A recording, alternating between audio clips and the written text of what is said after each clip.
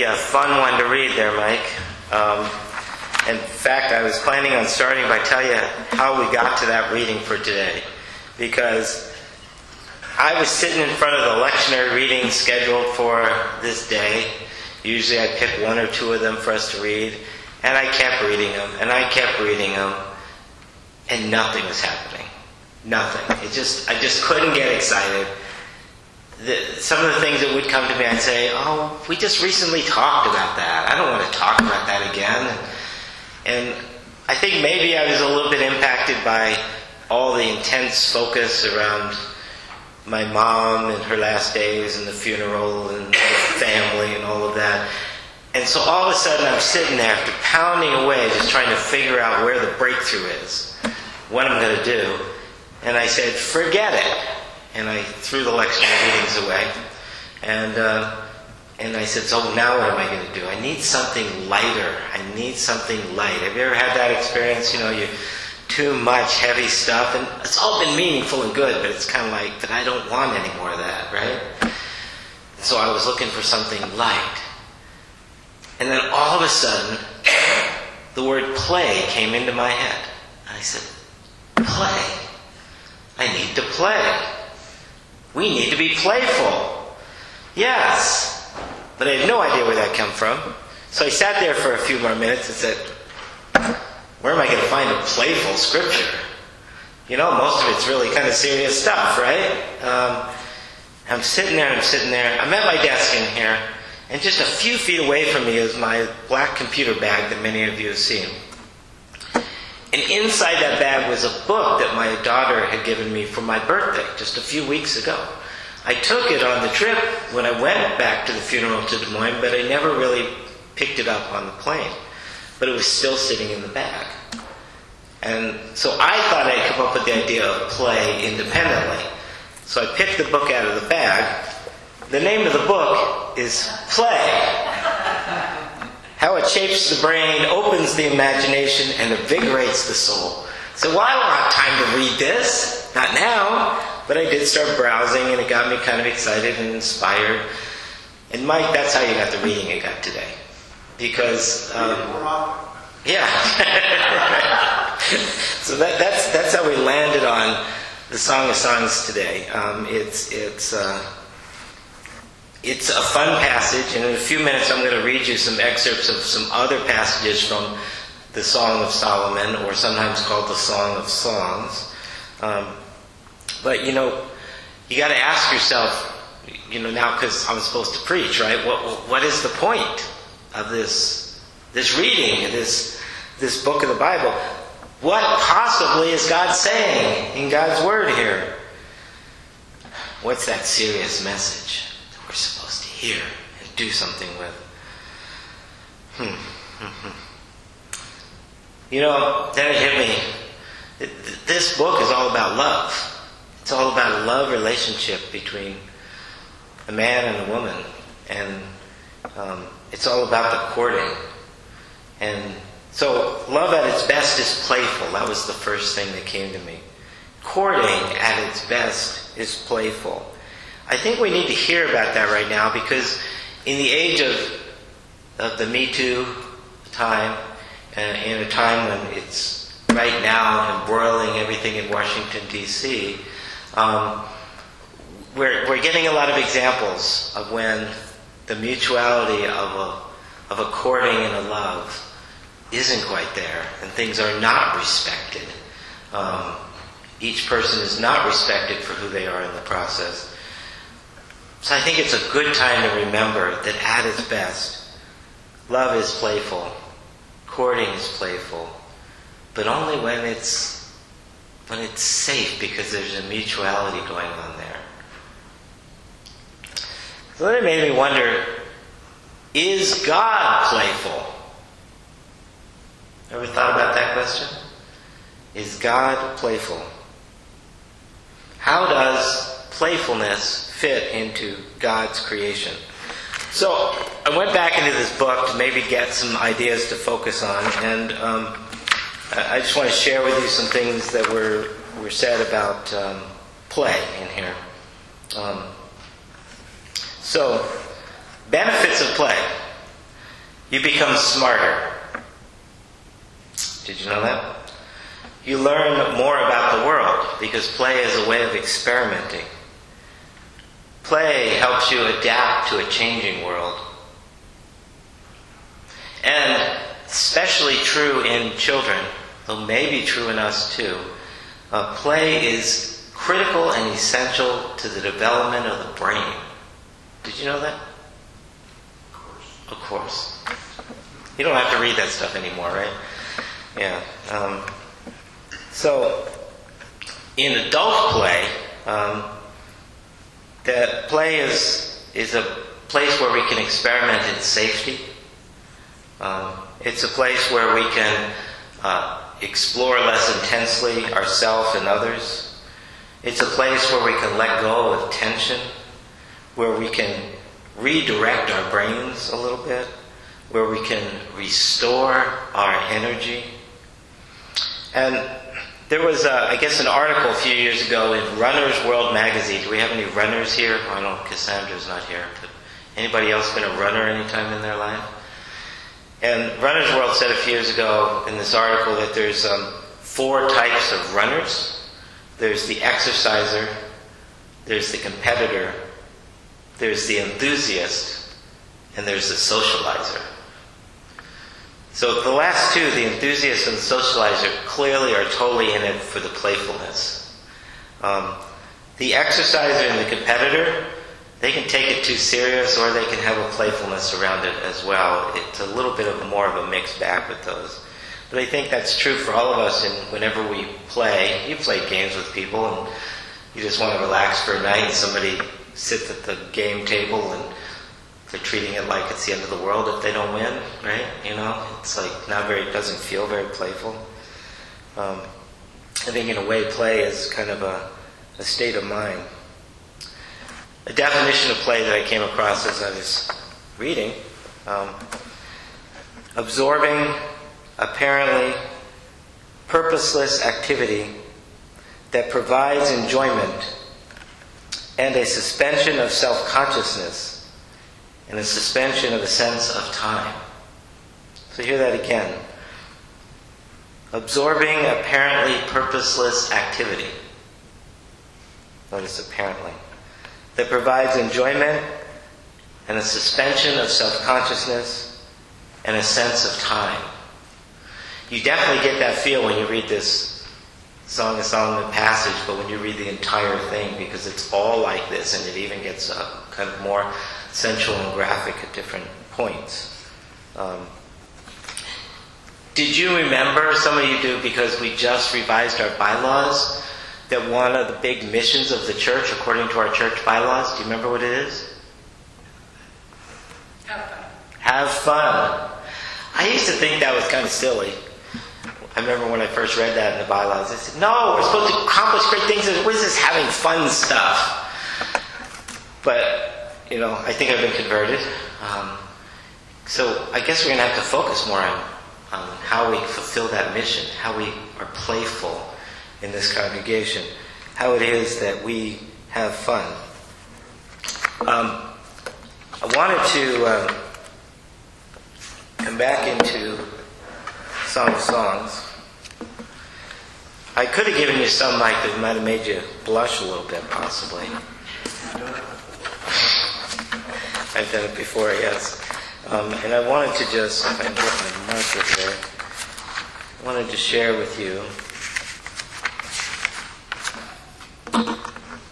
So in the 5th chapter, starting with the 9th verse, so if you wanted to follow along, this is a good one to read from the beginning to end, but I'm just going to give you a few more excerpts. It's on page 590 in your pew Bibles, near the bottom of the left column. What is your beloved more than another beloved, O fairest among women? What is your beloved more than another beloved, that you thus adjure us? My beloved is all radiant and ruddy, distinguished among 10,000.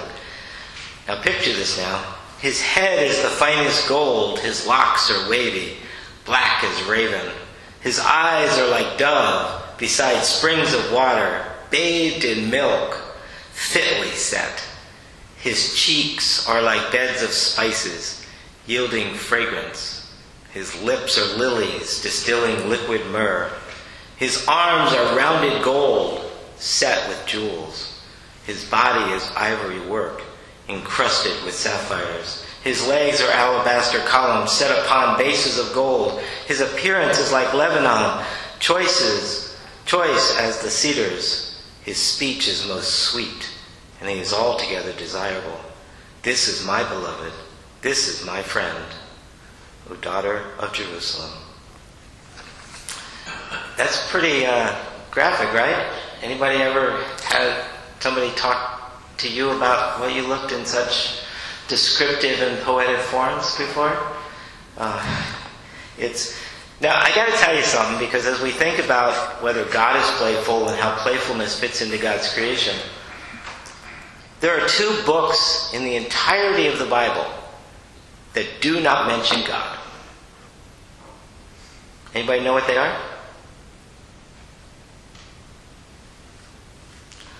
This is one of them. Song of Solomon. God is never mentioned.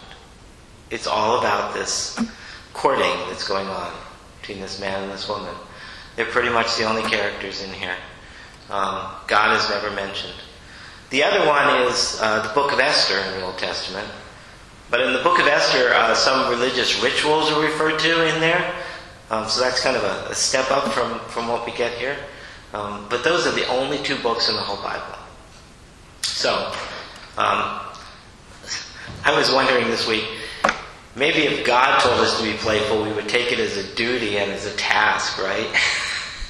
So the invitation to be playful kind of had to set the name of God aside, so we might take it, I was going to say seriously, but we might take it fully within ourselves as something helpful to who we are as human beings and who we are in God's creation. The only two books in the Bible. Now, chapter 6, beginning with verse 5, so that's on the bottom of the right column of 590. Turn away your eyes from me, for they overwhelm me. Your hair is like a flock of goats moving down the slopes of Gilead. Your teeth are like a flock of ewes that have come up from the washing. All of them bear twins, and not one of them is bereaved.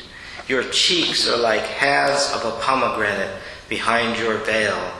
There are 60 queens and 80 concubines and maidens without number. My dove, my perfect one, is the only one, the darling of her mother, flawless to her that bore her. The maiden saw her and called her happy, the queens and the concubines also, and they praised her. Who is this that looks forth like the dawn, fair as the moon, and bright as the sun, terrible as an army with banners? Just very descriptive. And one more, in chapter 7 on 591, beginning at the first verse. How graceful are your feet in sandals, O queenly maiden! Your rounded thighs are like jewels, the work of a master hand. Your navel is a rounded bowl that never lacks mixed wine. Your belly is a heap of wheat, encircled with lilies. I almost want an artist so we could draw this all out. Your two breasts are like two fawns, twins of a gazelle. Your neck is like an ivory tower. Your eyes are pools in Heshbon, by the gate of Bath Ribbon. Your nose is like a tower of Lebanon overlooking Damascus, and your head crowns you like Carmel, and your flowing locks are like purple. This is the Bible. Isn't it amazing what's in the Bible? I could say the call today is to take serious, to be playful. But I think, it's something that we all struggle with. I mean, most of the people I talk to struggle with it. It's kind of like a lot of hard things happen in life. And we talk about, maybe I need to go on a vacation, or maybe I just need to do this. But it's so hard when things are pressing on us to give ourselves the time and the space to be playful. And I think the other part of it from the Song of Solomon today is how we make our relationships playful. Not how just we do play, but how we play with others and how we play in our love relationships. Something probably could get in trouble talking about in church, but I think these things,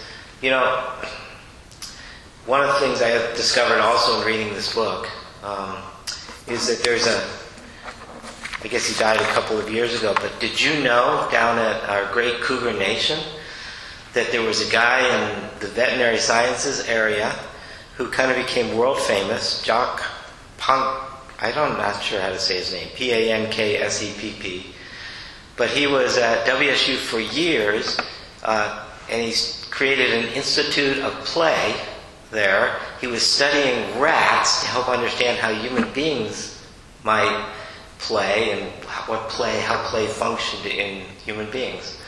If you go onto YouTube, and I found a number of videos, not just of him, but of people after he died talking about the significant contribution he made. So right here in our neighborhood, we've had the study of the importance of play in our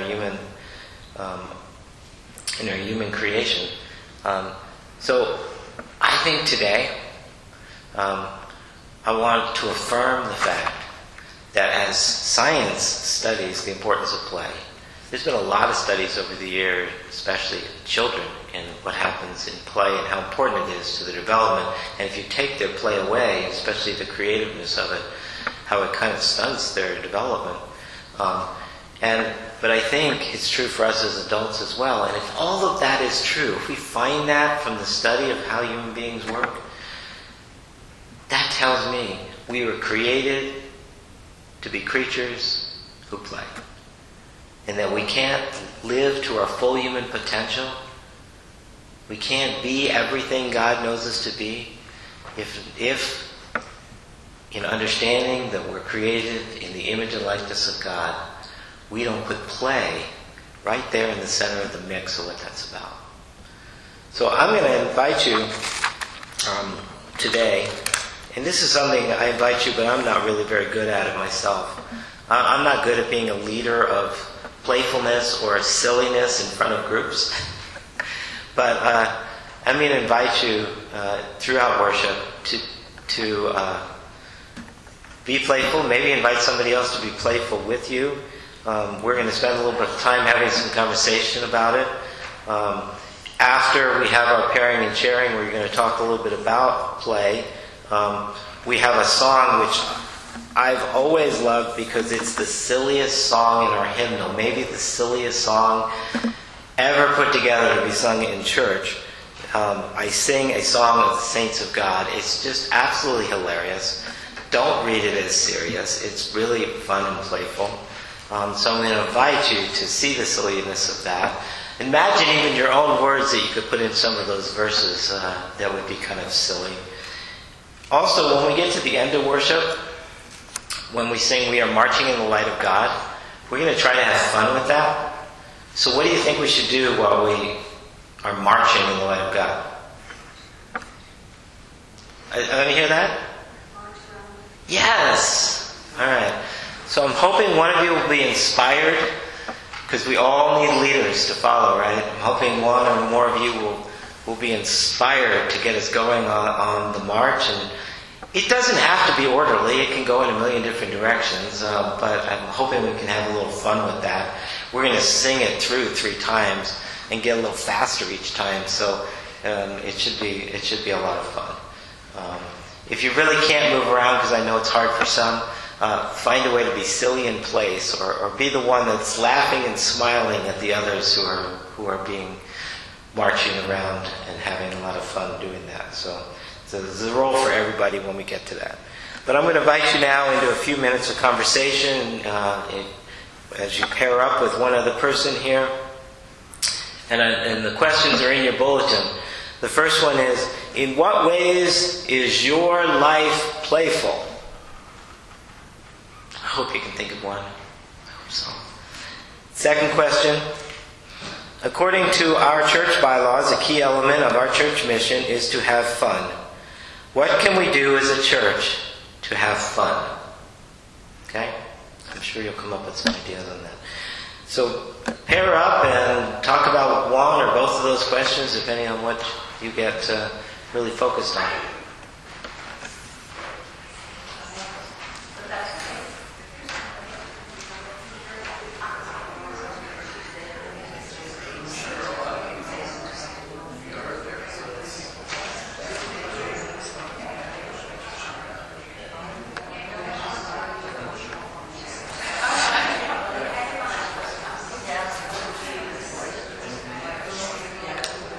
I invite you to wind down your conversation and come on back together.